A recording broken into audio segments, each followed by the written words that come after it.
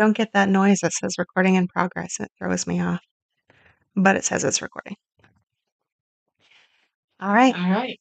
Hey, all. Welcome back to another episode of There's Danger Here. I'm Leilani, I'm Sam. and we are here to do a case for in Louisiana. And this is actually going to be the first of a set of 3 serial killers that were all active in the area, sort of around the same time. He's in the middle. He's not the one who originally starts like this spree that happens in Louisiana, but he's one of the 3 that we're going to talk about. So it's going to be labeled as a mini series. They're all individual people, but it's all around the same time. So when I originally got into this, I thought that he had probably one of the worst body counts I saw before I realized that they were attributing, like they were trying to figure out who these were attributed to. Oh, they were like that close in time frame. Oh, they were at the same time. It was, I mean, they're all Wow. active in the Louisiana area at the same time. A couple of them, it looked like they were all like in the same area too. There's differences in how they do everything, but yeah, they were all active same time. That would have been really confusing to be a police officer. And the city definitely felt the effects of it. Yeah. And I think I talk about it a little bit towards the end.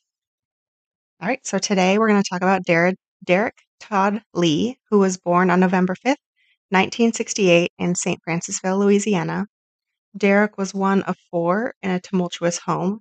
Shortly after his birth, Derrick's father left after being convicted of attempted murder of a different ex-wife and spent time in a mental institution. So right off the bat, we have some mental health within the family.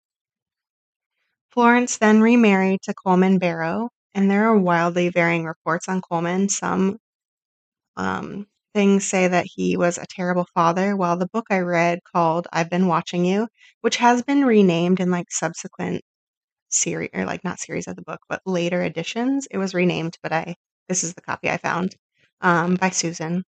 And a special prosecutor, Tony Clayton, with Sue Israel, states that Coleman was a good fatherly figure, getting Derrick a horse when he was younger, raising the family in the church, and then supporting them as a cement truck driver. However, like I said, most other articles I found report that Coleman was physically abusive, while his mother either watched or at least knew about the abuse. During his school years, Derrick was in a special education program, and most reports say that his IQ was around 65, although a few sources report that he could have been closer to 70 to 75. And the average person's IQ is between 85 and 115. So, Did they ever do like IQ tests on you in school? not that I remember, but I think they did. Did they? Yeah. I feel like I hear about that all the time with serial killers, like how they've done their IQ was this or this, but it's like, who's doing that testing? So I remember having, like, our whole class having to go through testing. Now they have, like, state testing, and I don't think it necessarily is their IQ, more as the curriculum. Hmm. But I remember being young and they were like, "Well, yeah, you're advanced for your age. You're not." And I don't know if it was IQ or just state-related testing. My guess is if they're below average and they're falling behind, they're trying to find the reason that maybe Right. if it's not behavior, if they're not learning, why aren't they learning? And so then they kinda go into IQ testing to find out where they're at. That makes more sense. Yeah. He lived close by to his cousins and would play with them often. One of his cousins, Kenny Ray Lee, said that he had heard about Derrick peeping into the windows of homes in the areas, looking at girls starting at about 9 years old. At 11, he was caught peeping at girls through the windows in the neighborhood officially. And at the same time, he began torturing dogs and cats. So yet another person who's torturing animals. Yeah. That's like, obviously, it's one of the things you are taught that you need to look out for in a kid, but it is just so telling. I feel like if my kid starts to torture animals, there's got to be some serious intervention, and I need to watch her for the rest of my life. Yeah. You're like, we need some counseling. Yeah. Let's figure out what's happening. Let's sort this out. Yet Kenny says that in school he didn't fight often. Derrick didn't fight often. Instead, he would walk away unless someone got into his face and didn't give him much of an option. Still, 3 days after he turned 13, he was arrested for burglary when he broke into a business called the Sweet Shop. For this, he ended up pleading guilty of simple burglary, and as a result was put on probation in order to pay restitution. He broke into the sweet shop. He did. That That's he pretty did. cute. I mean, except for the fact that he's breaking into a I know. business. I hope he was like trying to steal like candies. I didn't even look into what it was. I assume it's candy, but it could have been something completely different. It's You're like, pretty what? adorable. Yeah. It won't be. I'm sure it's the only adorable thing in this story. It's And just it's still sad. not adorable, but Yeah. All right. At 16, he was charged with attempted second-degree murder after he pulled a knife out during a fight with another teenager. Eventually, however, those charges were dropped, though he didn't seem to slow down. And in February of 1986, at age 17, Derrick was arrested for being a peeping Tom, but he still wasn't incarcerated at this time. Sorry, I hit my elbow. I don't know if you heard that.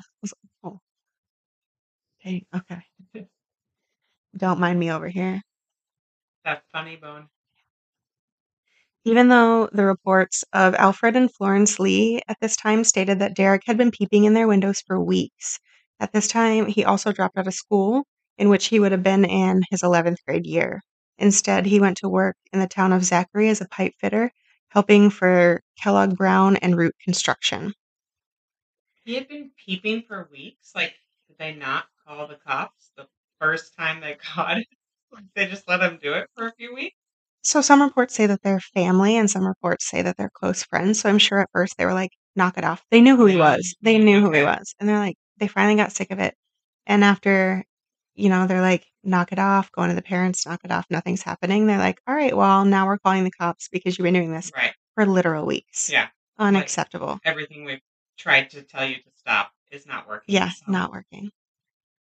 In 1988, Derrick married Jacqueline Sims after she graduated high school. Derrick originally met her when he was 13, and they had been friends since meeting.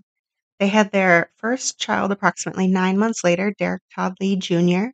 Shortly after he, again, I don't tend to bring up children of serial killers as they're also victims. However, at the end of this case, I'm actually going to bring up something to do with Derrick Jr., as there's something to note about him in the news. Just remember, that's not really my norm. I try not to talk about family, so I might say their names, but I'm not going to give you their history unless there's anything pertinent. Anyway, around the time Derrick Jr. was born, Derrick lost his job with Kellogg Brown and Root Construction. In September, Derrick was found in a person's home yet again. Instead of breaking and entering, Derrick received probation for the charge of unauthorized entry of an inhabited home. In February 1990, Jackie reports that one night Derrick twisted her arm and threw her out of the house. She filed a restraining order following the occurrence. In May, Derrick and Jackie's father, Henry, got into a fight and he was arrested for disturbing the peace. Then in November of 1992, Doris Lee was born, and in the same month, Jackie filed an absent parent form against Derrick in which she said he walked out of her and her children's life. In early 1993, Jackie filed more charges for criminal neglect of the family. Goodness, that was a mouthful. Derrick returned home after this and found work with another construction company and sometimes drove cement trucks in order to support his family. After this, Jackie sort of took him back, even though she had filed all these things. And there's history of it. Like they have domestic violence issues that litter their whole time together. And then later, we'll talk about it later, but like he has affairs and stuff, and she pretty much knows about it and is like, you know what? As long as you support me, like I'm gonna take care of the kids, you do you. That's how it ends up. Low self-esteem, that woman. Yeah, it's sad, Yeah, it but is. It's very sad. it can be hard to get out of it, especially when you have children. Oh, it's definitely. By no means am I saying she should have just, Bounced. played her Beyonce and walked out the door, but like that's a pretty massive pattern. It sounds like that is going on. Yeah. He did reportedly take his children out to the zoo and to parks, but every once in a while he wouldn't come home for the night. In the evenings, he liked to go out to bars, and unfortunately, this is, like I said, allowed him to begin affairs. The most prevalent one that is referred to in news articles and the book I previously mentioned was a woman named Cassandra. When Jackie asked about this, she admitted, quote, I just quit caring and went on with my life, end quote. So, like I said, she really was just like, you know what? I'm going to take care of my kids. You take care of me. We're still sort of together. Like you have a bed to come home to Right. when you come home. I need your money. Yeah, to support the family. Yeah. Basically, that's what that is at that point. That's what it feels like, yeah. On August 17th, 1992, Derrick was laid off from Cecil Graves' automobile dealership. In his rage and anger, Derrick began prowling, landing him in the Oak Shadows subdivision. Then, on August 24th, 1992, Tracy Bryan, who had stayed the week with her boyfriend before her next semester in college started, was um, decided to call and check on her mom, Connie Warner. In the morning, she called multiple times with no answer, and finding this strange, she called her grandfather, who then headed over to the her mom's house with her. Tracy reports finding kitchen chairs out of place, her mother's glasses on the floor by the master bedroom, and the mattress in her room, like halfway kind of sitting off the box spring. After finding this, they immediately called the police. When police arrived and determined there was likely a struggle as they found bloodstains by the washer and dryer that had been pushed back near the carport, as well as blood, vomit, and bodily fluids in the backseat of her car. It And looks like a crime scene. it is. Like, I understand, but, like, Yes. that's, like, just the mattress is halfway off the Mhm, bed, the washing machine is all, like, mhm. out of place, like, Yeah. or the blood's behind it, I don't know that I understand In it front as of a it, but it crime was scene, pushed and back. that's the worst Yeah. description ever of it when I was trying to describe it, but that is, like, another level of chaos. Sorry for interrupting, but this No, is you're good. wild that It's good. it's Yeah, and it doesn't sound like in most of the reports that her daughter kinda went all the way through the home. Luckily, I wouldn't know what I would have done if I saw the all the blood everywhere, but they had come in and she saw, like, all this stuff that's out of place, and she's like, "That's like, my mom's not gonna leave the house like that. She wasn't doing right. anything that would have made this happen," so they called the police, and the police find everything. And it sounds like the washer and dryer are kind of how in, like, the smaller southern homes, it's the carport, and then as you walk in, it's that set of washer and dryer that are right there before you actually get into, like, the Yeah, main. That's how it sounded like it was laid out to me. And so, to me, it sounds like he, like, is dragging her through the house. She put up a fight right at the washer and dryer. She probably clung to them, honestly. And so he likely hit her there, which pushed those washer and dryers, like, back before getting her out of the house. oh 'Cause my the bulk god. yeah, the bulk of forensics is found in the carport area, which luckily, I guess, is covered, so we don't lose evidence if it rained. Again, I don't know if it rained, but would be, but unlucky at the same Yeah. time. There was also hair found on the trunk. Her house keys were missing altogether, but there were no signs of forced entry. As the forensics team was working the scene, unfortunately, Hurricane Andrew hit the area and emergency services were then diverted to deal with the aftermath of this. So this area wasn't hit like with the initial force of Andrew, but it's more inland, but they still had like the high winds and the rain and they had to help with everything that happened from that. Therefore, it wasn't until September 2nd that her body was located, and it was by a truck driver badly decomposed in a drainage ditch by Capitol Lake, which degraded any evidence there may have been on her. I mean, it's sort of shocking that they found it at all, but Mhm. I feel like a hurricane down south is no joke, Yeah, whether you're in the eye of it or not. Like, yeah. And again, this was more inland, so winds had started dying down. I think they were still up at like 70 miles an hour, but they're not. it's more that, like, hot rain, like Yeah. that humid rain that just would, like, probably pound down on you Hmm. for days, potentially. Yeah. So her autopsy reveals she had severe injuries from blunt force trauma to the head, which resulted in a skull fracture. Connie was a 41-year-old accountant and a single mom to Tracy, and her birthday would have been less than a week away. Oh, I don't know why that always makes it more sad when they're so close to a special day or a special event. I'm like, oh, I they were think probably so excited for it. it's just a reminder that they're, like, never gonna get those again, Yeah. right? Like, there's so many special events that have just been taken from Hmm. November 1992, Derek came back to Zachary in Fenwood subdivision and broke into a house he seemed to expect to be vacant. However, the homeowner came home at this time, causing Derek to take off. Stealing a bicycle he found in order to hastily return to his own vehicle that he had parked sort of down the road, a maroon Buick Electra that he, again, had parked far away and was using to prowl in. Luckily, the homeowner called the police and officers were close by and managed to catch him just like kind of as he reached his vehicle. Some reports say that he actually turned it on, some say he didn't. so he might have almost gotten away. He was arrested for the break-in, but made bail 2 days later. So many missed opportunities here. You're gonna see it all throughout this case. Yeah. All throughout this case. And there's also where some detectives will think that he's a suspect and some won't, and we're gonna find out why kind of about halfway through. I'll talk about Mm. why he gets away with so much. 5 months later, in April 1993, a teenage couple was parked in a cemetery doing teenager things. Yep. We all know what's happening.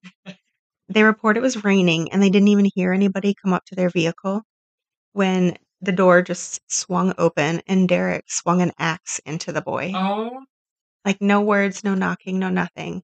Ripped a door open, hit the boy with the axe. The girl ended up being hit on her legs, and they're underage, so they are not named, so they just are gonna be called the right. boy and the girl. Right. Derrick continued swinging, hitting the boy in the arms as he was attempting to protect the girl. Luckily, however, an officer was patrolling in the area and saw the headlights on and decided to approach it. And at this time, Derek sees the cop and just takes off. The teenagers shut the door and locked it, not really sure what's happening because they just got hit with this surprise attack. Axe. So Officer Eubanks didn't see the commotion, but had again saw like the dome light in the car was on and was like, "What is this in a cemetery?" He got out of his vehicle and went over to them with a flashlight in hand, approaching the car. And you know how when I don't know, when it's nighttime and you get flashed, you can't see the person, you only see the flashlight. Yeah. So the kids in the side are screaming. The officer said that he could see that they were covered in blood, and he realized that something was happened, so he basically flipped the flashlight around so that they could see that he was a cop, which was pretty smart on his Oh my yeah. gosh. And this prompted the girl to unlock her door. Like, she's like, all right, we can let you in." It would be so scary. That is like a true horror movie It right there. is. I feel like that I've seen that in a horror movie, like Just a that random scene. attack, yeah.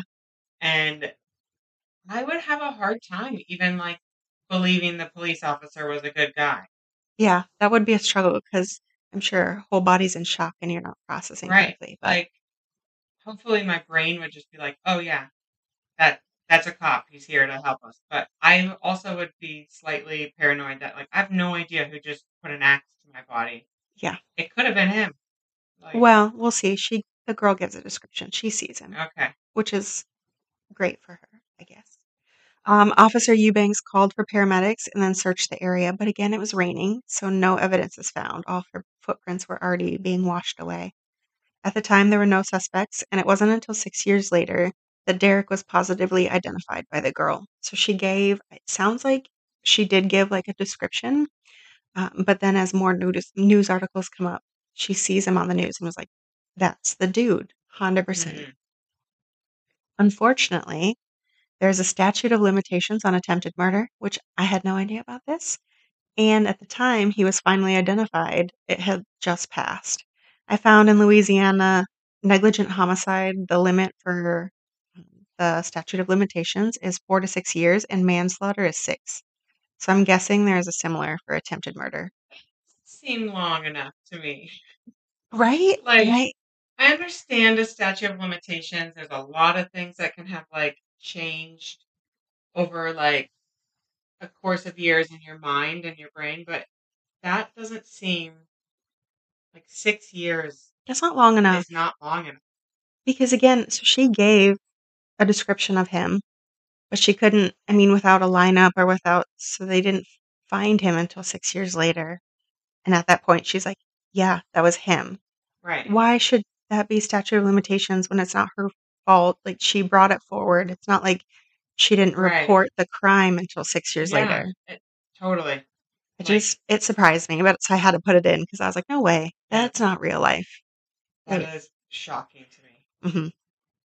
In June of 1993, Jackie reported to police that a Derrick, that a Derrick, that Derrick was beating and choking her again.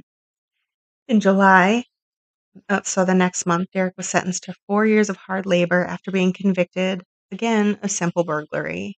He did 2 years in the East Baton Rouge parish until he received parole in July of 1995. 2 months later, he was arrested again for peeping Tom Oh, charges and sentenced to 120 days. So he's just back-to-back charges. He just like misses his free meals and is like fed. I feel like why like how on earth does he not care about going back to jail? Like I don't know, and he keeps getting lucky. So, like in this case, the sentence is suspended and he received 2 years what? unsupervised probation. Oh, how this sounds like post-pandemic type of law enforcement right here. Yeah. Like the court system was dealing with COVID on a secret level or something like Yeah. that. I feel like that's what's happening now is they're just letting people go. But Yeah. that was 1995. 1993. Oh, no, yeah, 1995. Sorry, I was reading the first charge was 1993. So, a whole 3 weeks after this, he was arrested again after stealing from the Salvation Army bins. So he was basically riding around, I think it was with cousins or friends, and he saw these bins and he went and just unloaded them basically into the car and was like, they're mine now. And a patrolling officer said that he just sat and watched him do it. He was literally watching him the entire time. And when he had completed it, he went over and arrested him. Oh, Burglary and theft charges were later dropped to misdemeanors, and no further time was given for these. So he's still not getting anything. They're like, "Hey, don't do that." Like, that's it. okay. No sentence, no nothing. Just don't do that. And he's already got a record. He's got a pretty long record. Like It's not they're not super long, but it's growing, it's and they're growing. not it's not like the same crime over and over. He's clearly escalated. He's broken into houses. Jackie's reporting that he's beating her. There's all these things, and he's just getting slaps on the wrist over and Right. over and over. There needs to be like this is the part where you intervene and you send him to jail for a year to Mhm. make him think about what he's doing. Like, Or, that suspended sentence should maybe not be suspended. right, right. In February 1997, Sergeant Enos was patrolling Oak Shadows Division after multiple reports were received for a prowler. As he drove, he spotted Derrick. Sergeant Enos lived in the area and knew that he was not one of the residents, so he asked Derrick what he was doing. Derrick said that his truck broke down and he was going to see his girlfriend, but he didn't know her name or where she lived. Sergeant Enos asked for his license, and Derrick said it was still in his truck, so the two went back to his brown Chevrolet at the time, which was coincidentally left near the cemetery. After Oh, his, After his ID was run, it came back without warrants. So, without proof that Derrick was the prowler, he had to let him go. Derrick jumped into his truck that he had just claimed was broken down, started it, and left. oh man. Like, you knew that police officer was like, oh. Oh, I would have followed him and pulled him over for something. I would have like found him. I would have got him on something. Yeah, it would have just been frustrating to watch him walk away, knowing that clearly he lied because he said the truck is broken down. He doesn't belong in the area. He Right. can't give you a solid alibi, and you have a prowler, and you're like, could somebody not have seen his face? Like, that Yeah. would have made things so much easier.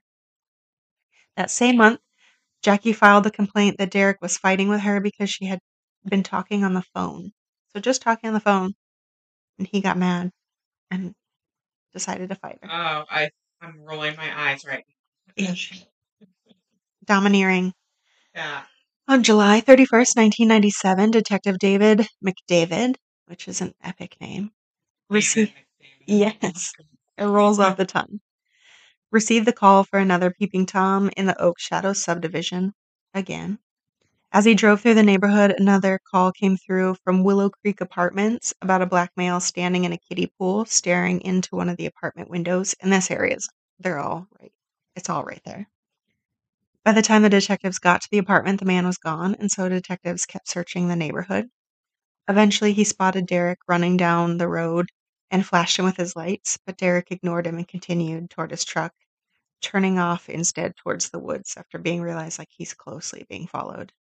The detectives called in canines and additional officers, and Derrick practically ran straight into one of the additional officers that came out to help when he was trying to get away from the dogs. After matching his footprint to one of the prints found outside a window, he was booked on 6 counts of criminal trespassing, 2 counts of peeping Tom, and resisting an officer. He was bailed out within days of this. Oh my God. Like, Jackie, stop it. Stop bailing him out. Let him sit. It's money on hand. Like, he's an expensive husband. Yeah. Like, she stayed with him, I said initially for the money, but he is costing her so much money. Like, oh my God. On April 17th, 1998, I was going to say 88, Derrick was laid off from Louisiana Ready Mix. Reports also state that he was fighting with Cassandra. Again, this is the long-time affair woman. Right. More than normal. 2 days later, on April 19th, 1998, in Zachary, Louisiana, Randy Mabrewer, his 5-year-old son, Michael, was found wandering in the streets in the early morning.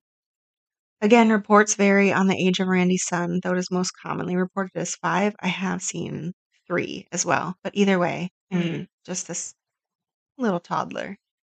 The boy was found by a neighbor who saw him and immediately called the police, saying, so again, in the book that I read, the neighbor, her name was Kathy, and she kind of set everything in motion. So she, according to this book specifically, it's reported that Michael kind of came and saw her son who was outside and was like, "Can he play?"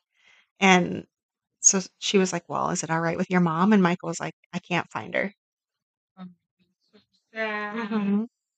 Which is heartbreaking. So when Michael said that, Kathy went over to the house and looked for like, with him, taking him there and looked for her.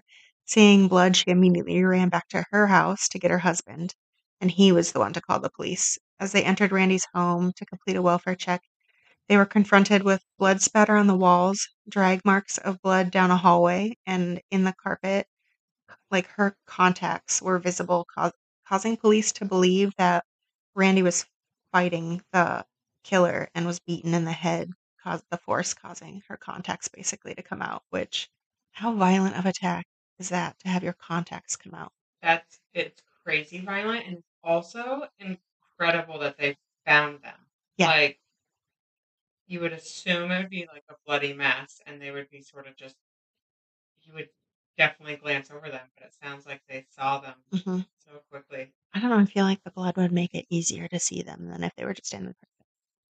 Yeah, either way, it's an impressive find. But Randy was still nowhere to be found. Even more blood was found in the kitchen, along with pieces of her hair, suspected to be Randy's. Anyway. In the carport, pooled blood was found along with semen on a trash can liner. Her car was still in the carport, however, it was typically parked to the like in let me say that the other way.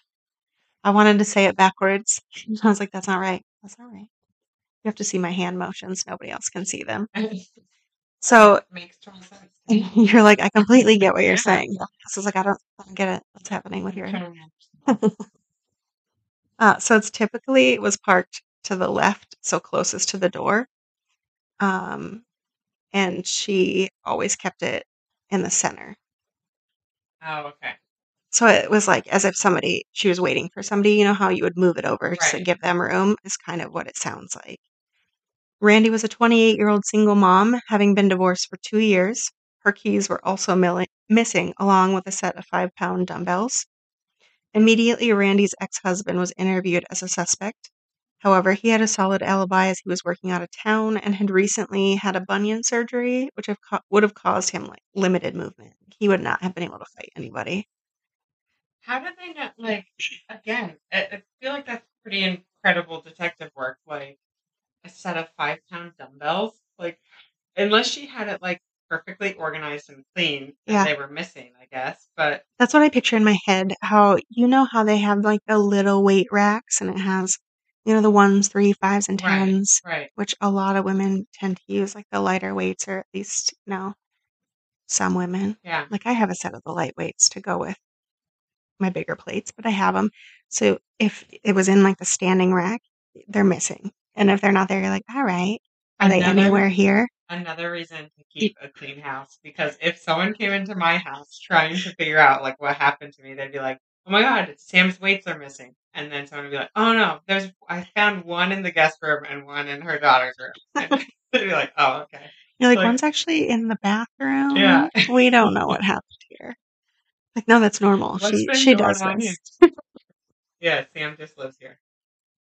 Yeah, I could see that. Yeah.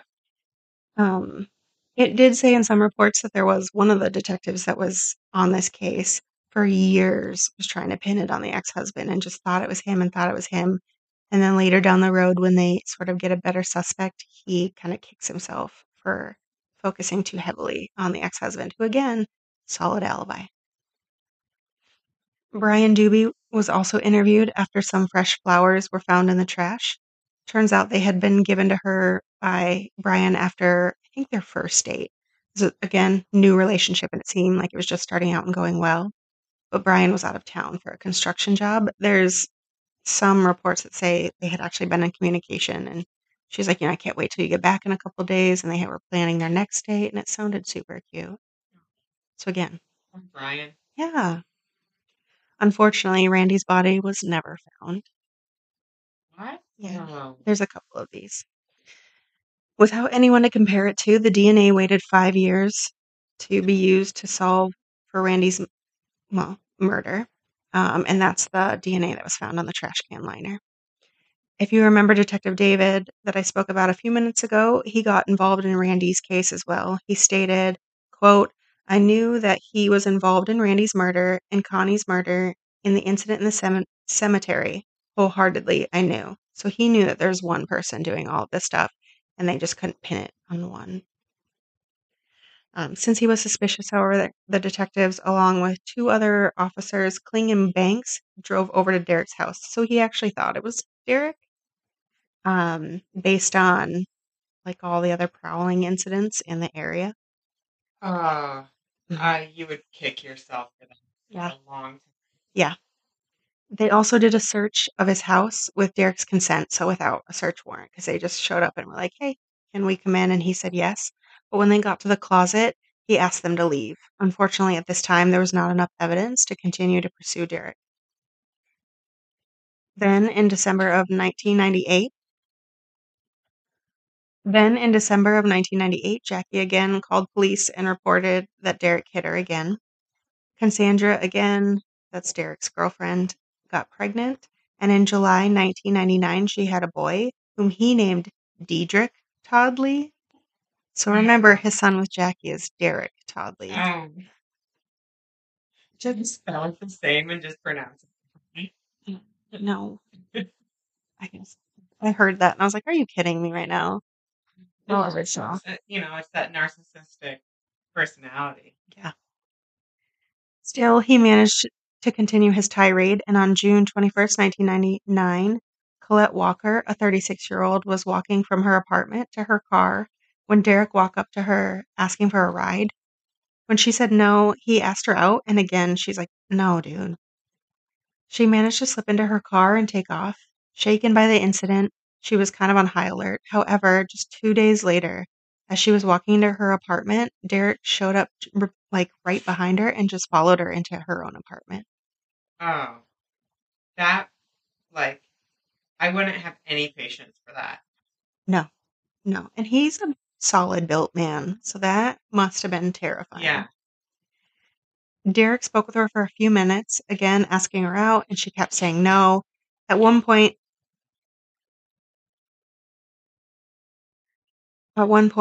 he asked her, like, "What do you not just date black men?" And she's like, "Well, that's not it." Like, Right. I You just followed me into my own home and, like, yeah. forced me to be your, like, Everybody's so, uh, in the end, he gave her his number before finally leaving.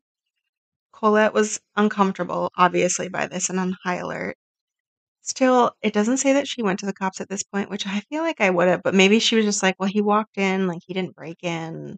What am I gonna say?" But I don't think oh, this man's followed me into my home. Unacceptable. I would have been on the phone so quickly after that. Mhm.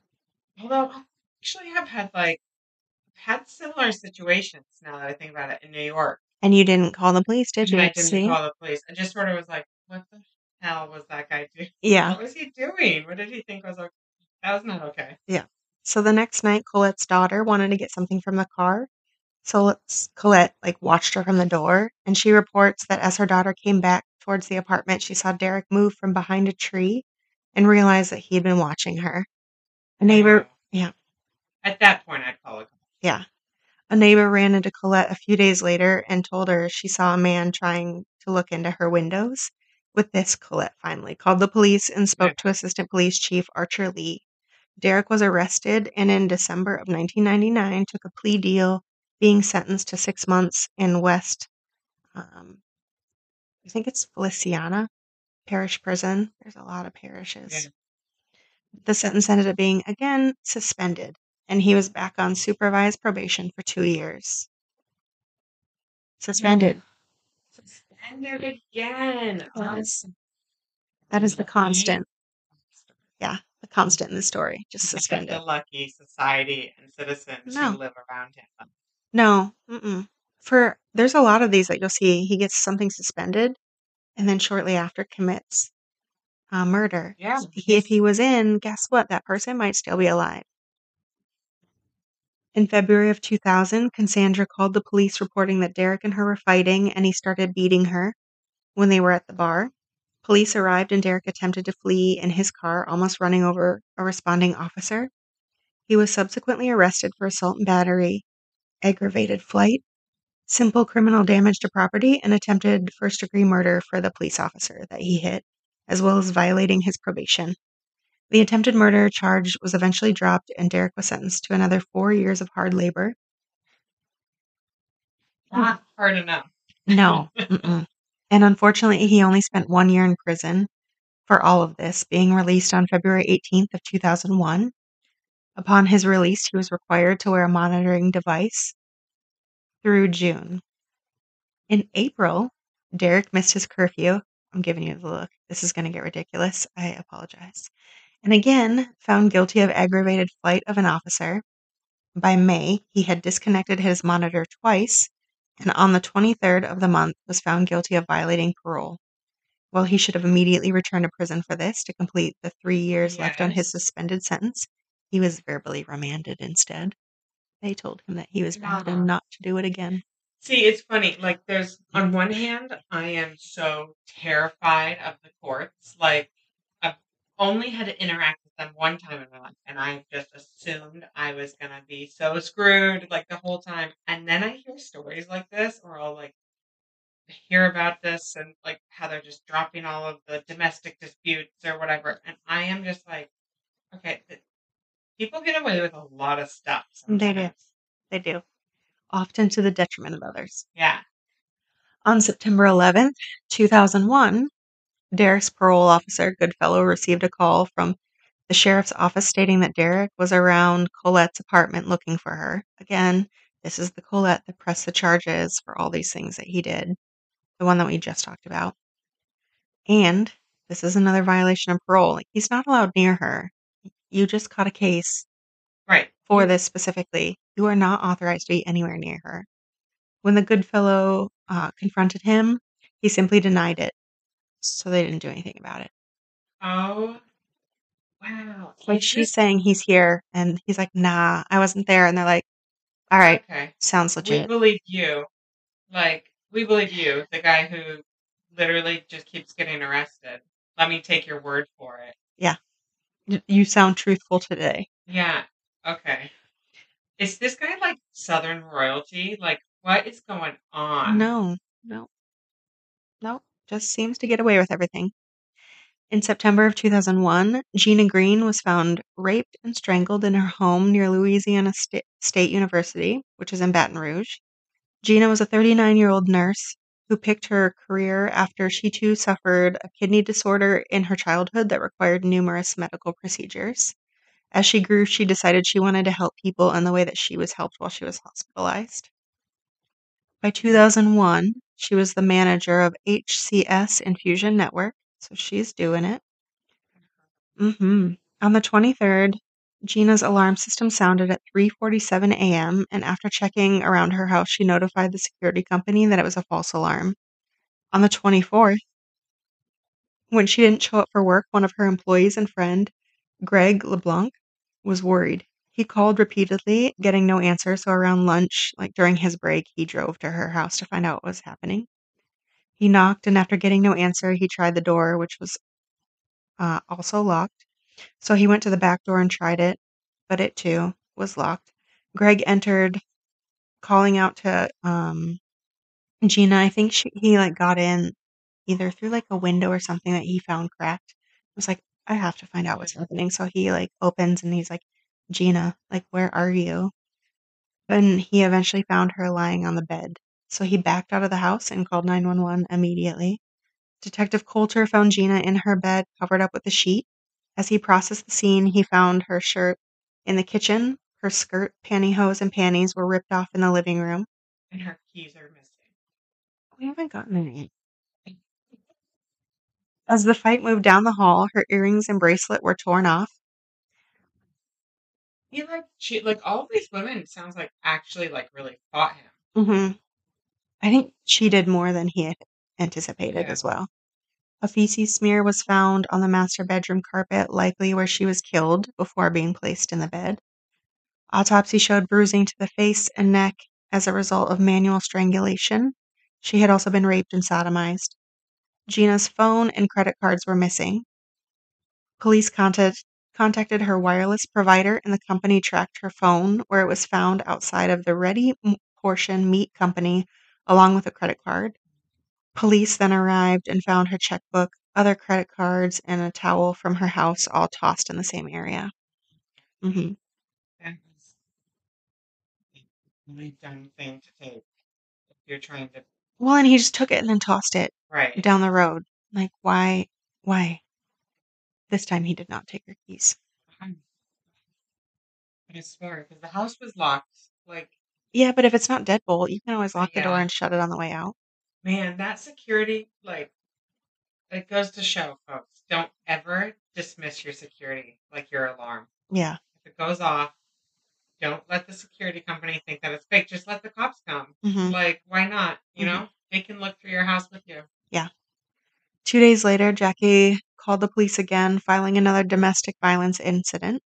Derrick spent October in West Feliciana. Again, I hope I'm saying that right. Prison. Probably not. Awaiting court well with the parole board. So this time she was like, yeah, I'm not bailing you out. Like, you get to stay for this one. She didn't have any money left. Well, this was a violence charge against her. I don't think I'd be the one to bail him out. That's true. That's crazier things, though. Well, Goodfellow requested that he be held for yet another parole violation. The parole board apparently thought another verbal reprimand was enough, and after that, again, just let him go. Derek, yeah. So see, I told you, just suspended sentence, verbal reprimand. That punched my gut a little bit. Like, it took, I don't, it just is too much. It's too much that he's not getting arrested and held on Mhm. anything. Certainly. He has a rap sheet now. Like, it's not just like a small, he's interacted a few times. This guy is becoming a real problem.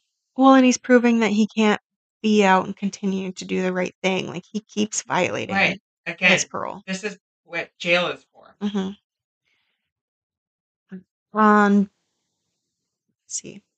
Derek was then fired from Exxon plant and he went and picked up his final check from them on January 14th, 2002. That same day, Geraldine DeSoto was found deceased in her home. Geraldine had a tumultuous relationship with her husband. She told many of her friends, of his abusive behavior and wrote about it in her journal. Yet she didn't want to divorce him. On the 14th, so the day that this happened, she was in a good mood, however. She had a job interview and was working towards becoming an occupational therapist. She was at home when she had sent some emails and then logged off the internet after sending everything out at approximately 11:50 a.m. It is believed that she was attacked shortly after. Derek is suspected of asking for the phone as she was kind of hit in the face with it so hard that it fractured her skull. Oh my gosh. Like her mobile phone? Well, so we're not there where mobile phones are super, super popular. Right. So it's Okay. like a house phone, so it's the Okay. big, thicker ones. Uh, um, and there's another one. He does it again, and we'll talk about it. But yeah, he like it seems like his MO for getting in because they don't see a lot of the Right. like breaking and entering is that he knocks on the door and he has to use the phone. And so they're like, all right, and hand it over, and then he just hits them with it. Geraldine likely went for a shotgun, which was located Oh, in her bedroom, but it was unloaded. no. Evidence from the crime showed that the barrel had left scrape marks on the ceiling as they fought for it. Geraldine then turned to run out the back door when Derrick pulled out a knife and stabbed her in the back twice, then hit her in the left breast. He continued stabbing her 7 times as she fought back. This is all evidenced by defensive wounds, and she also like scratched the crap out of him, and it was DNA evidence under her fingernails. His knife pierced her jugular vein through the thorax. Oh, Derek also left boot prints behind in her blood, and it was noted that he used his boots to continue to stomp her as she was already on the ground. good God. Mhm, I like this man is angry. mhm. So this is right after he got fired, and in some of the reports, the where she was in like a trailer park, and it was on the route to go pick up the or to come back from the final check because I think he actually got the check. And as he's coming back, he just stops off there and attacks her. Oh, But had he not been fired, he wouldn't have been in the area. Or had he been, oh, I don't know, in jail like he should have been, he exactly. wouldn't have been in the area. Again, this woman, I like it. And not that there's any, I can't say it breaks my heart more, but they are such fighters. Like all Hmm. of them. Like I'm proud of I was them. just gonna say it's sad to say, but I'm proud that Yeah. they fought him, and the fact that I mean she just kept fighting, and the DNA ends up coming back many years later. But that's how they're able to connect Derek to this crime. Right. So when her husband Darren arrived home, he found his wife. Initially, he thought that she had committed suicide. However, when he bent over and picked her up, he found that her neck was basically flayed open. He ran out of the house and had a neighbor call for police. Police believed Darren originally to be the key suspect, and again, for years, thought that he was a suspect even after his very solid alibi, as he was at work, and work was like 40 I think it was they said it was like 45 minutes away, and all of his coworkers were like, "No, we saw him throughout the whole day. His lunch is 30 minutes. He wouldn't have had time to go there, attack her, come back without us noticing." But in her journals, she did talk about wanting to commit suicide, which is why I think he thought of that first, and Mm, kind of their tumultuous relationship. He did admit that he had hit her on a few occasions, so I think that's why he stayed as the suspect for so long. man, that journal too. Mhm. The journal did it. Yeah. The DNA evidence that was under Geraldine's fingernails wouldn't be helpful for more than 2 years before it was finally linked to Derek. Mhm. In May of 2002, Derek once again found himself out of work. He was laid off of Harmony Corporation on May 23rd. So if you'll see, a lot of these are following after he's He, getting laid off. where was It's he laid off of? called Harmony Oh, I thought you Corporation. said eHarmony Mhm. Corporation. I was No, like, what? An online dating company? no, it's just hard to say off of Okay. Harmony Corporation. On May 23rd, 2020 or 2002. Gosh. Christine Moore, a 23-year-old LSU student, had just finished another semester. She went out that day to go for a jog down River Road. She parked her car at Far Park Horse Activity Center, where it was found 2 days later. It wasn't until June 16th that she was found, and deacons at Ebenezer Baptist Church were gathered outside of a small clearing by the side of kind of their church, which they used to talk after services had concluded. They had noticed that for the past few weeks, more and more dogs were like coming into that area and were chewing on something, Oh, and they assumed that it was a large animal that had just laid down to, to die. They started to grow more and more concerned and decided to call the police to go over there and look at it. By this time, the body was completely skeletal, and the Faces Laboratory at LSU was enlisted to help in identification.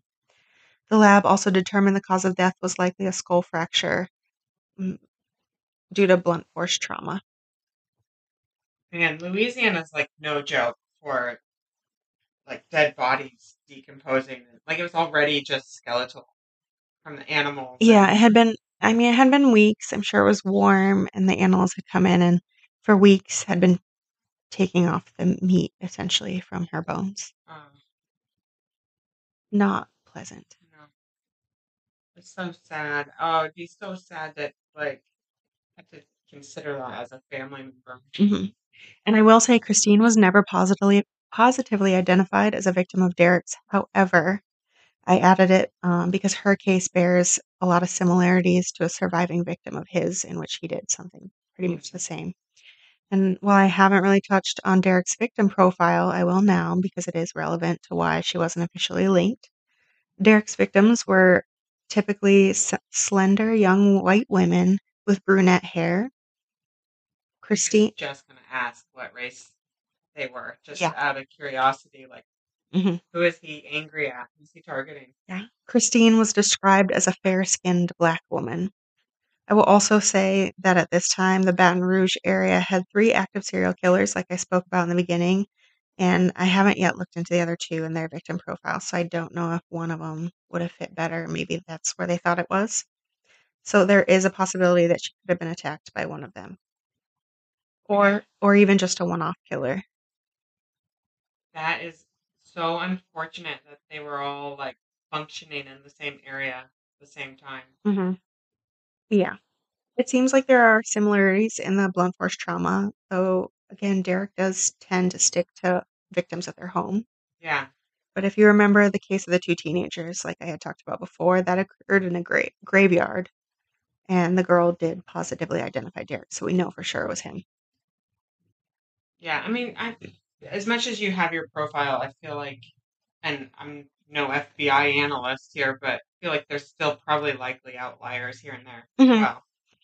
Yeah, and she's not the only, um, dark skinned woman that gets Right. attacked in this situation, so, yes, his profile's typically white women, but those aren't the only and I think there was one other, like, factor, and it had to do they said that everybody had high cheekbones, and I'm like, "Mm, they had cute faces, so I'm in the clear." That's that's an interesting detail to add Yeah. there. I know, in all of them, they're like, "Has prominent high cheekbones." I was like, "Oh, okay." On May 31st, 2002, Charlotte Murray Pace, was a 22-year-old that had just graduated as the youngest person with a master's from LSU. Originally from Atlanta, Charlotte decided to stay in Baton Rouge with her friend Rebecca before starting a new job that she was just offered in the fall as she was completing school. Rebecca and her were still unpacking their items into the new place the day that Derek attacked her.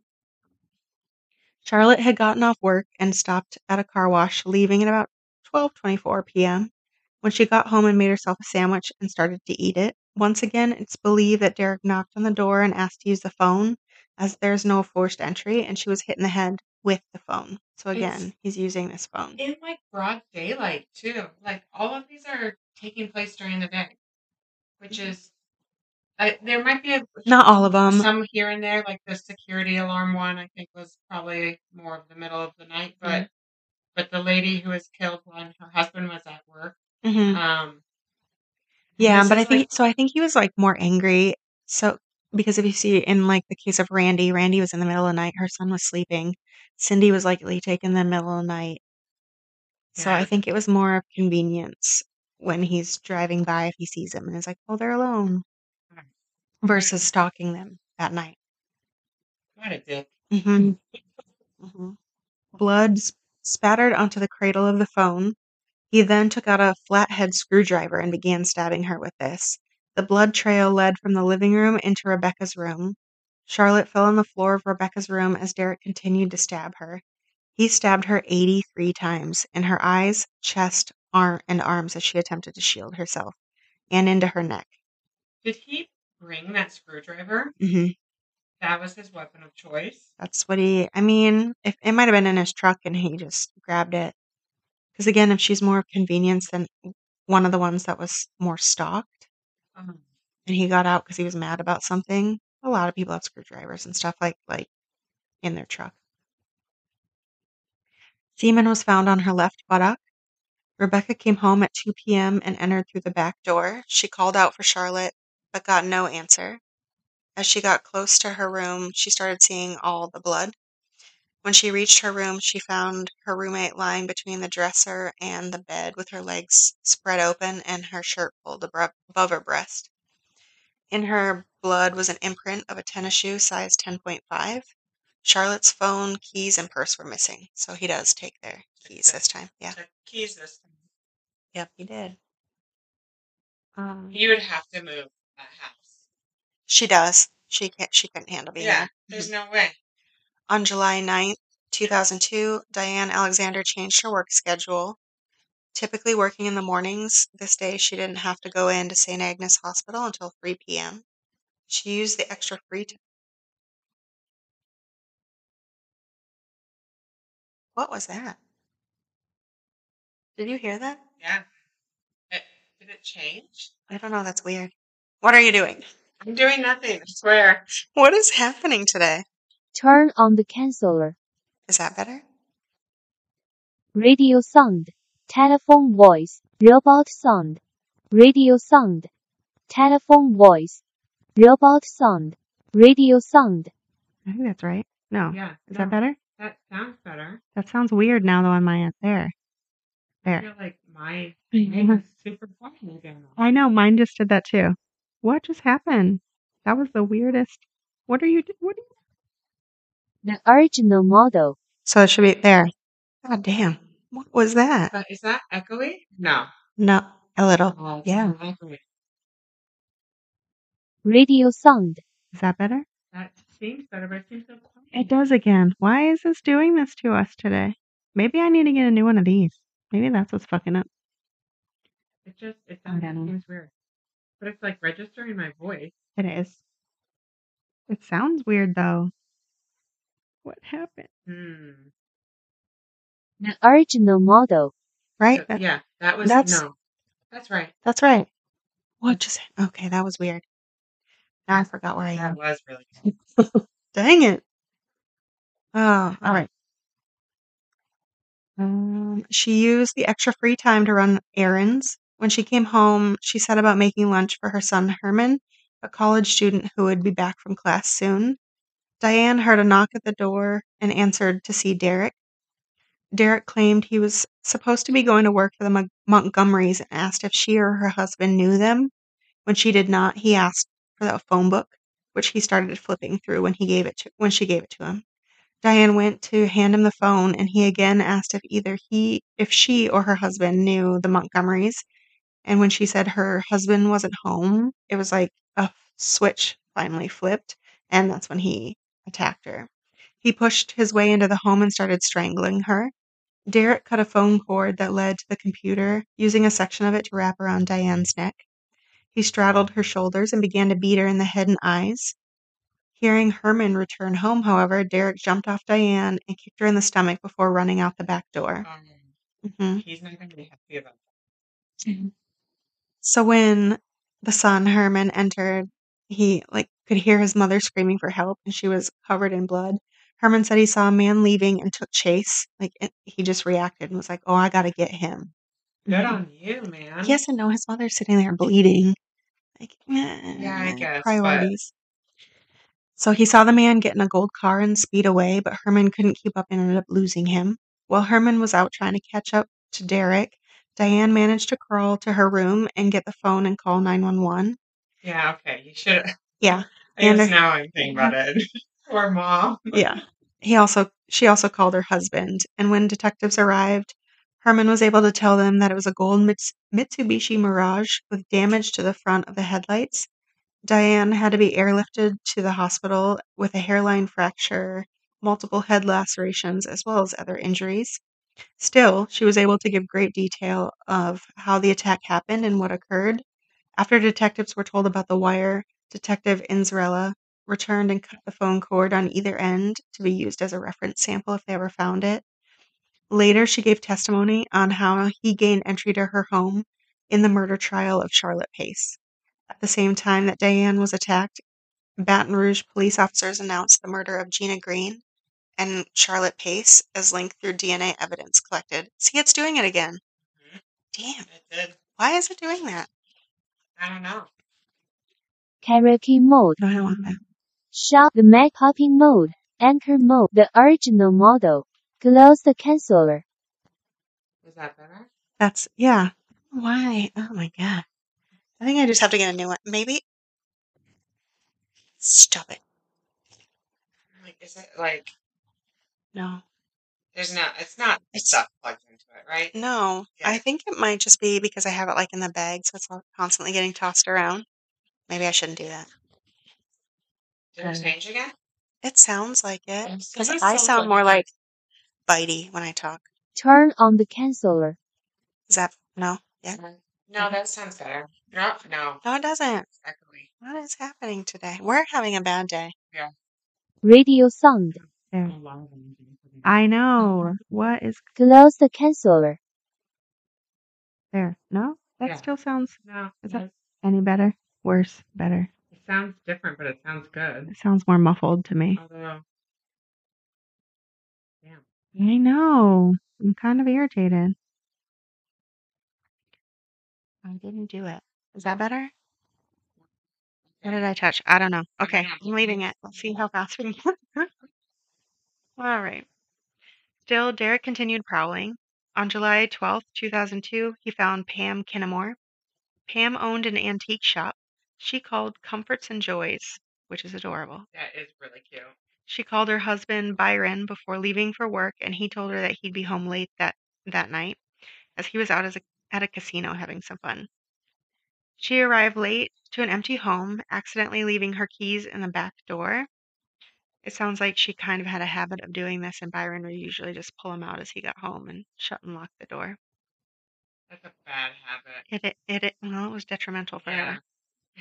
She ran herself a bath and got in. Evidence suggests that she was surprised by Derrick, and she was hit and struggled with him as there was drops on the blood of the carpet in the bathroom, and a stool was knocked over. Oh, she was in the bath. hmm So I'm sure he like opened the door, she saw him, and immediately jumped out and was That like, "What?" is like one of my worst nightmares. hmm Derrick placed her in his truck and drove down the road. At a red light, a woman spotted Pam but didn't know what was happening. Still, this woman tried to write down what she could remember of the license plate and called the police. 20 minutes later, another call came in. A truck driver was passed by a white Chevrolet that he could see a naked female kind of slumped over in the cab. He attempted to speed up to see what was happening, but Derrick took an exit toward Whiskey Bay. The driver relayed all of this information, but it doesn't sound like it was followed up on, which probably would have saved her life. And I They was didn't follow up on the naked, like passed out woman in the call. no. By 11:30, Byron came home and noticed the blood and stool, and since Pam's car was in the driveway, Byron immediately called police. On the 16th of July, Pam's body was found nude by Whiskey Bay, the exit that he took that the driver said. Like he's getting off on this exit. She was laying under Whiskey Bay Bridge, partially covered with leaves and brush, a piece of cord laying nearby. It was later matched to the one cut from Diane's house. He saved it. Yeah. Yeah. Derrick cut her throat 3 times, and there were defensive injuries on her knees and thighs. The drops of blood in Pam's home were later used to positively identify the killer, so it sounds like she fought back with him too. Yeah. It's so shocking to me that it's taking so long to catch this guy. Like, he's sloppy. Yeah. But they don't have him as a suspect, so there's nothing to compare it to. And in all of his other crimes, I'm sure they didn't take his DNA because that wasn't like a standard thing that they did back then. Yeah, but there's been like police that sort of have him as a suspect. I feel like Yeah, but without evidence or without proof, you can't go get a like- warrant. You can't get evidence. Yeah. We can't do illegal things to try and arrest people. Pam's mother, Lynn Mariano, became a champion for bringing attention to her daughter's murder. Lynn organized rallies on the steps of the Capitol building in Baton Rouge, inviting media and family members of other victims. Even before the DNA resulted linking Pam as a victim of Derrick's, Lynn knew. The rallies were held every third Sunday of each month. They handed out flyers and informed the public of the ongoing investigation. Years later, when asked about this, Lynn said, quote, "I was determined. I had no fear in me of the serial killer. I went against the governor, the chief of police, the mayor. My daughter's killer would be found and punished. That's all I knew. It's what kept me going. End Yeah. quote. I get that. Yeah. Lynn also offered her services to police, willing to man the hotline for tips. Lynn went to the governor at one point with other victims' family members, suggesting that the main investigator didn't have enough experience for what he was doing. She also suggested the police should be searching databases for anyone with histories of peeping Tom, stalking, burglaries, or batteries. Oh, so like everything he does. Everything he would have popped up for. He would have been like the first person on the list. Mhm. Like, like, I feel like I know parents can get way in the way, but at the same time, when you meet a mother like that, like you just gotta trust her. Yeah. Like you gotta be like, she's a bulldog, man, and Yeah. she's got an instinct, and she's got like something. She's onto something. We need to listen to this. And I will say that in her case in particular, there was kind of a disservice done because the witnesses both identified the male in the truck to be a white man Oh yeah. because Derrick is a light-skinned black man. Yeah, that would send the search in the wrong direction. And it does several times. Yeah. He actually gets dismissed because he's, the reports say black man, whereas witnesses are saying this is a white man. And so they sketch out a white man. And we'll talk about it later. There's statistics for who does the most serial killing, I guess. Doesn't look good. It's white men. It is. Easily. But we're gonna talk about it. Yeah, okay.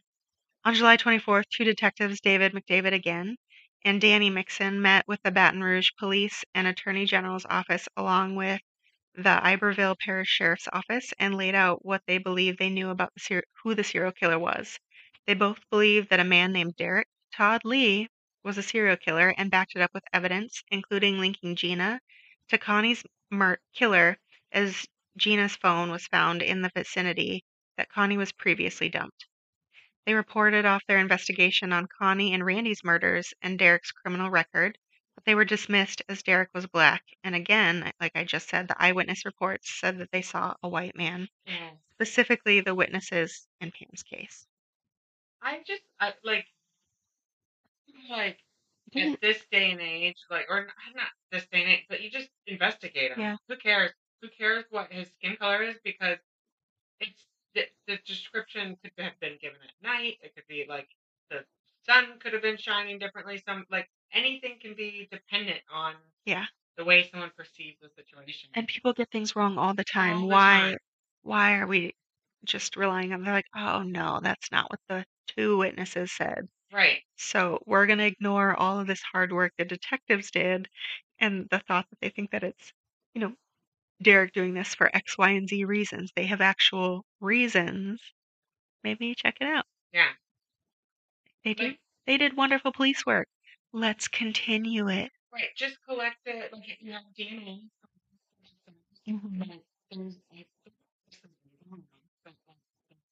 Serial killer in New York just got caught because he took a drink from his coffee, threw it away, and then the police took the coffee cup out of the trash and tested his DNA. Yeah, so if it's in a public domain, you aren't under the privilege of privacy. Same thing as if you take your trash out and throw it on the curb.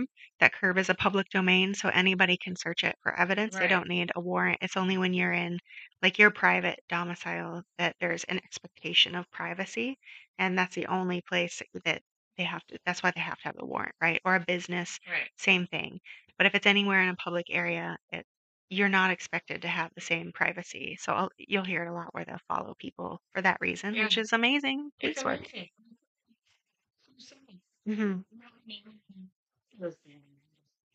Yeah.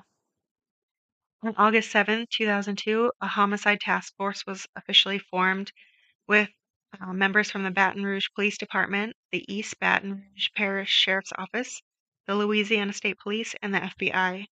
Later joined by multiple other agencies, including the U.S. Attorney's Office, the U.S. Marshal Service, and the U.S. Secret Service.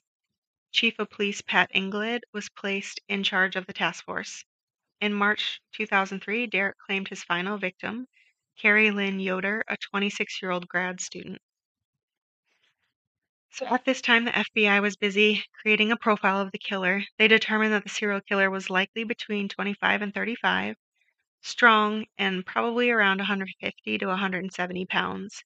He would have an average or below income, would not be very mobile, he would have no empathy.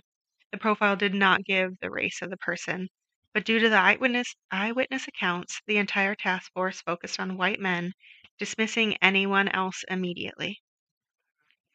So, in addition, statistically speaking, only 16% of known serial killers are black.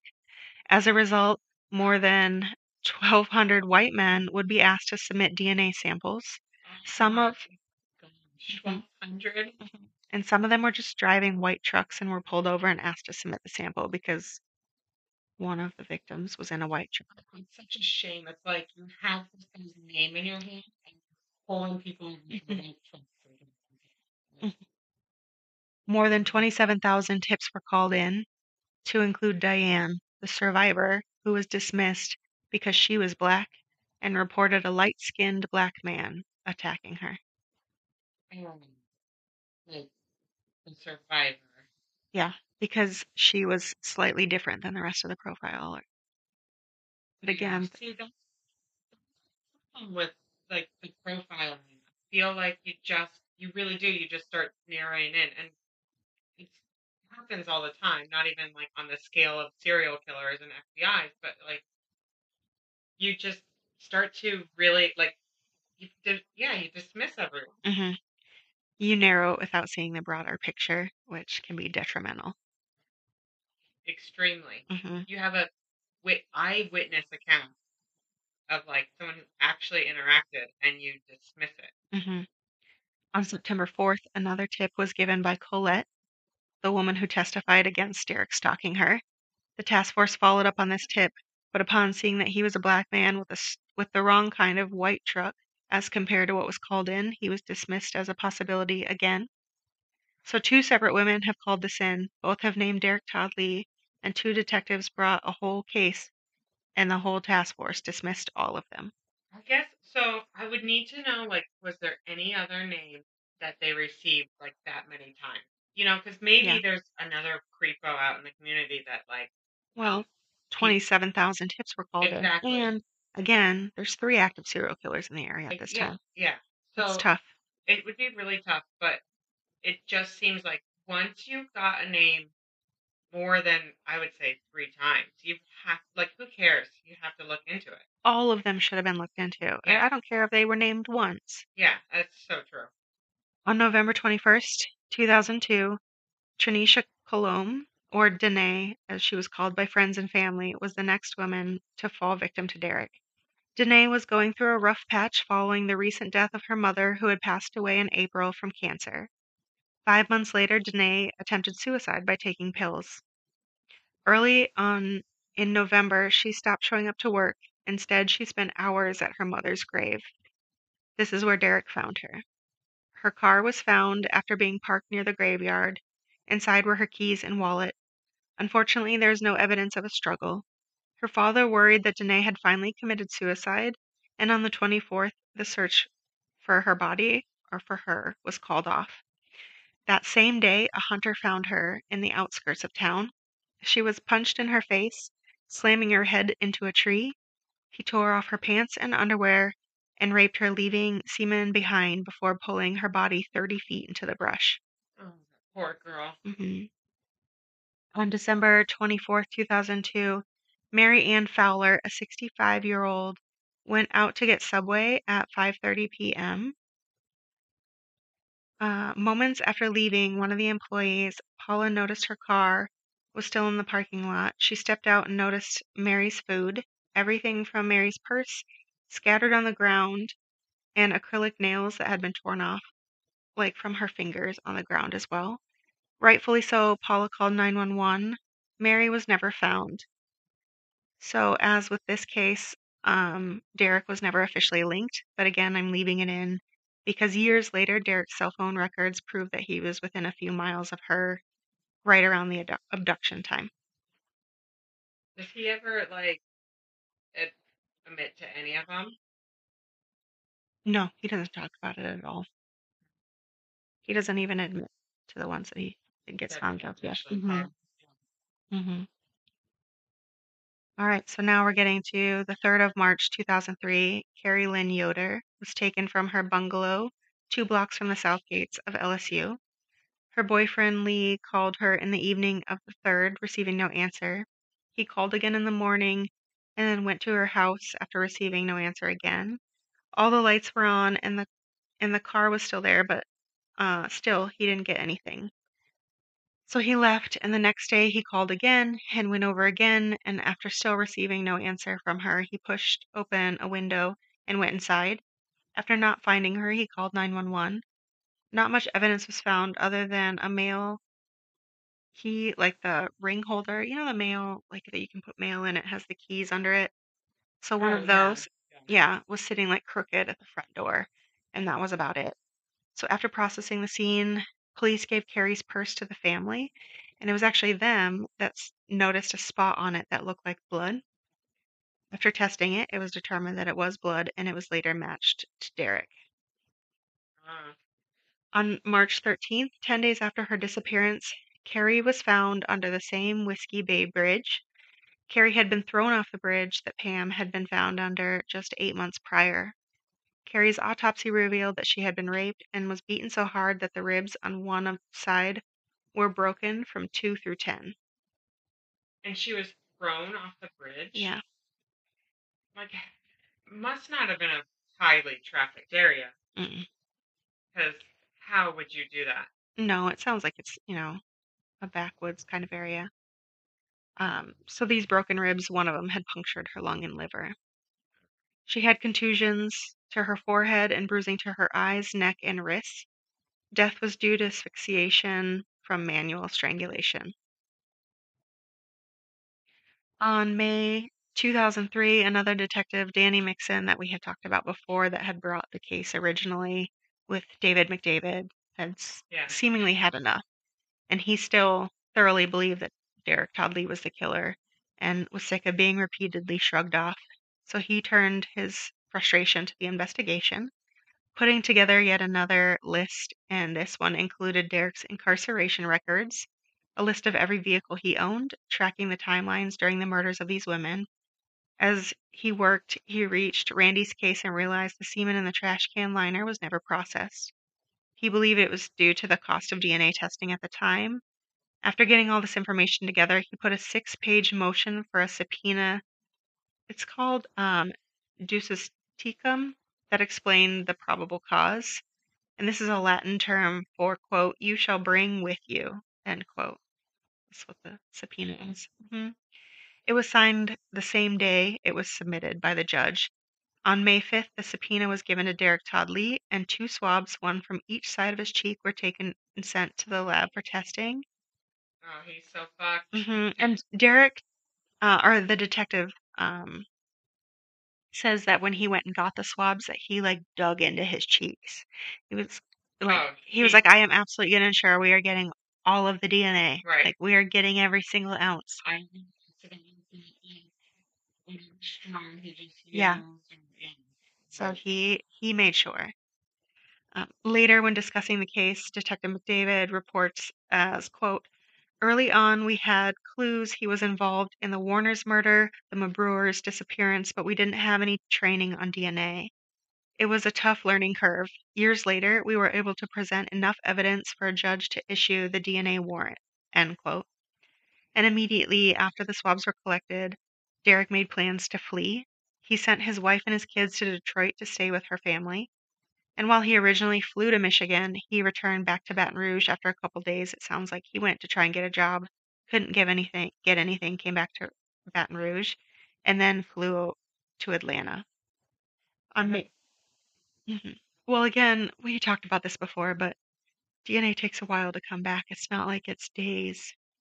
It still just seems like a lot of movement for a short period of time. Yeah. Man. Like, also, this is post 9/11, so he's like going through security at airports. And yeah, but they didn't have anything officially on him, and they can't hold him for nothing. Like, the trail he's creating is pretty substantial. Yeah. So again, the subpoena was given to Derrick on May 5th, and on May 25th, test results came back and were matched to the several of the murder cases in which the DNA had been collected. Within days of the results and mass media reporting on the new identification. So I mean, as soon as they knew who it was, they're like, "Here, media, like Yeah. this is who our killer is. It's Derrick Todd Lee," and he was splashed everywhere on the news. Derrick was caught and extradited back to Baton Rouge. Oh, that would be so scary to watch the news and like, this is the serial killer. He hmm hasn't been caught yet. hmm Yeah, and so it sounded like it took a while because they knew like the family was in Michigan, so they went to Michigan and talked to Jackie, and Jackie didn't really know. And then they went to Cassandra next, and I believe Derrick called Cassandra while they were there, and they were able to determine that it came from, I think, a hotel in Atlanta, and that's how they kind of narrowed it down to the city. And then they had to get, Atlanta, Georgia Yeah. involved, and they thought it was going to be a big thing, and basically they just walked up to him and were like, "You're under arrest." No fight, no nothing. Just, okay. He knew it was coming. Oh, of course he The knew. writing was on the Yeah. wall as soon as they, Yeah.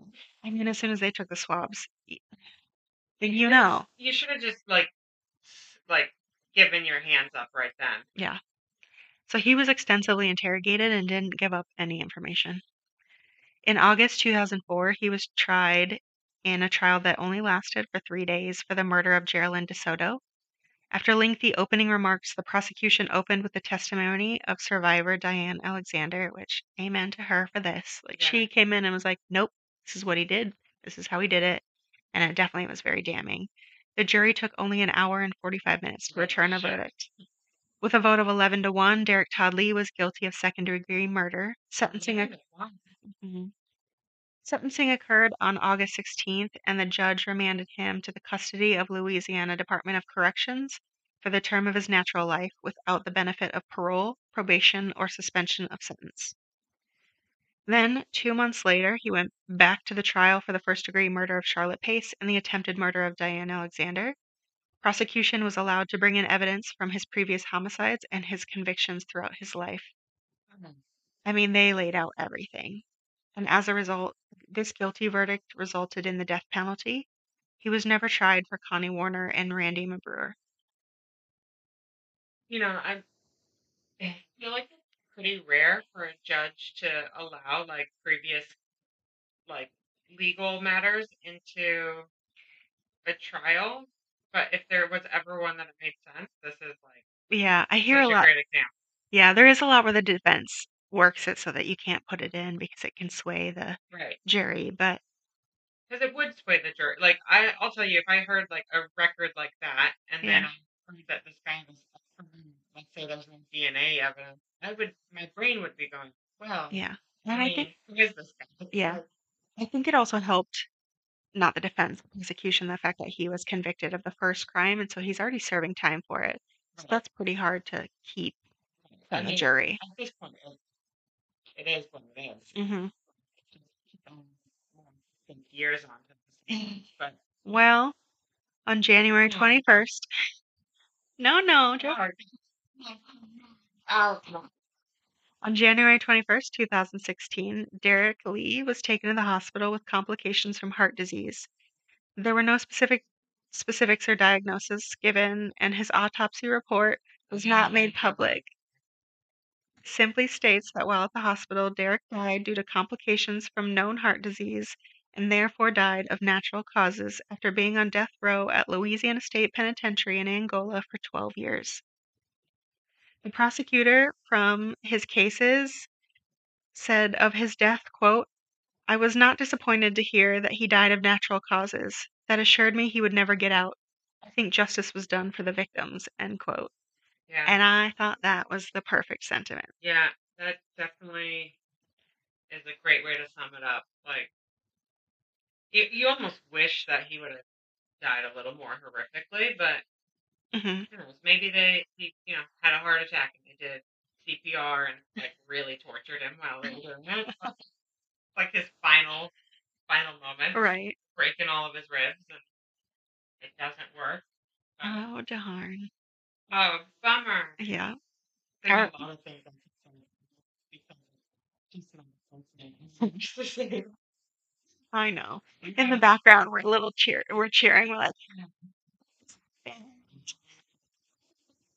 It'd be hard to take care of him. yeah. Yeah. All right. I said at the end of this case that I would mention one of Derrick's children. So, just an offshoot. On November of 2018, Derrick Todd Lee Jr., who was 19 at the time, was arrested. He confessed to authorities that he had accidentally shot his friend, Valentina Brooks, who was 16 at the time, and the result of the shooting was fatal. On November 13th, Derrick told investigators that he brought a gun over to his friend's house for a rap video that they wanted to shoot. Derrick told Valentina that the gun was unloaded, and the two took videos and photos with the gun for their rap song. Derrick said that he was messing around with the gun when it went off, hitting Valentina in the chest. Derrick went to his stepfather and reported what happened. His stepfather was the one who called 911, and responders noted that Valentina was face down with the gun under him. Initially, Derrick told them that he had committed suicide before admitting that he had accidentally fired the gun. Derrick was charged with 1 count of negligent homicide. You know. Right. Yeah.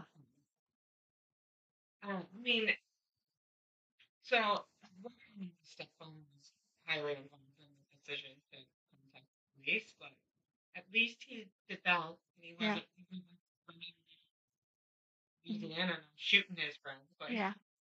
Well, my hope it was a one-off and it was really an accident. But the fact that, we're a serial killer's son, and I was like, oh, that's because it kept popping up every time I was looking this up, and I'm like, this is a kid. We're not talking about a kid. And I was like, oh, it's Junior.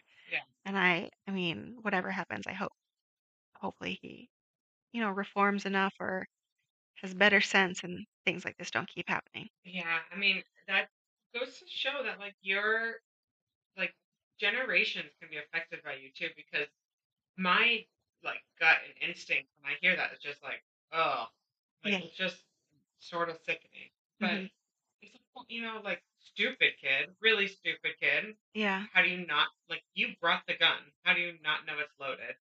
And you're 19. You're an adult at this point. Right. It's really dumb. It's quite stupid. But at the same time, you're a 19-year-old boy who's also an idiot. But your dad's history, it's going to follow you forever. It doesn't help that he originally said that it was suicide and then the gun was found under him. Yeah, he was trying to hide it. That's the only thing that caught me off as the most suspicious of this. Where you're like, well, yeah. But again, it's that teenage I know. It's that pain, you don't know he did that. Really, Yeah.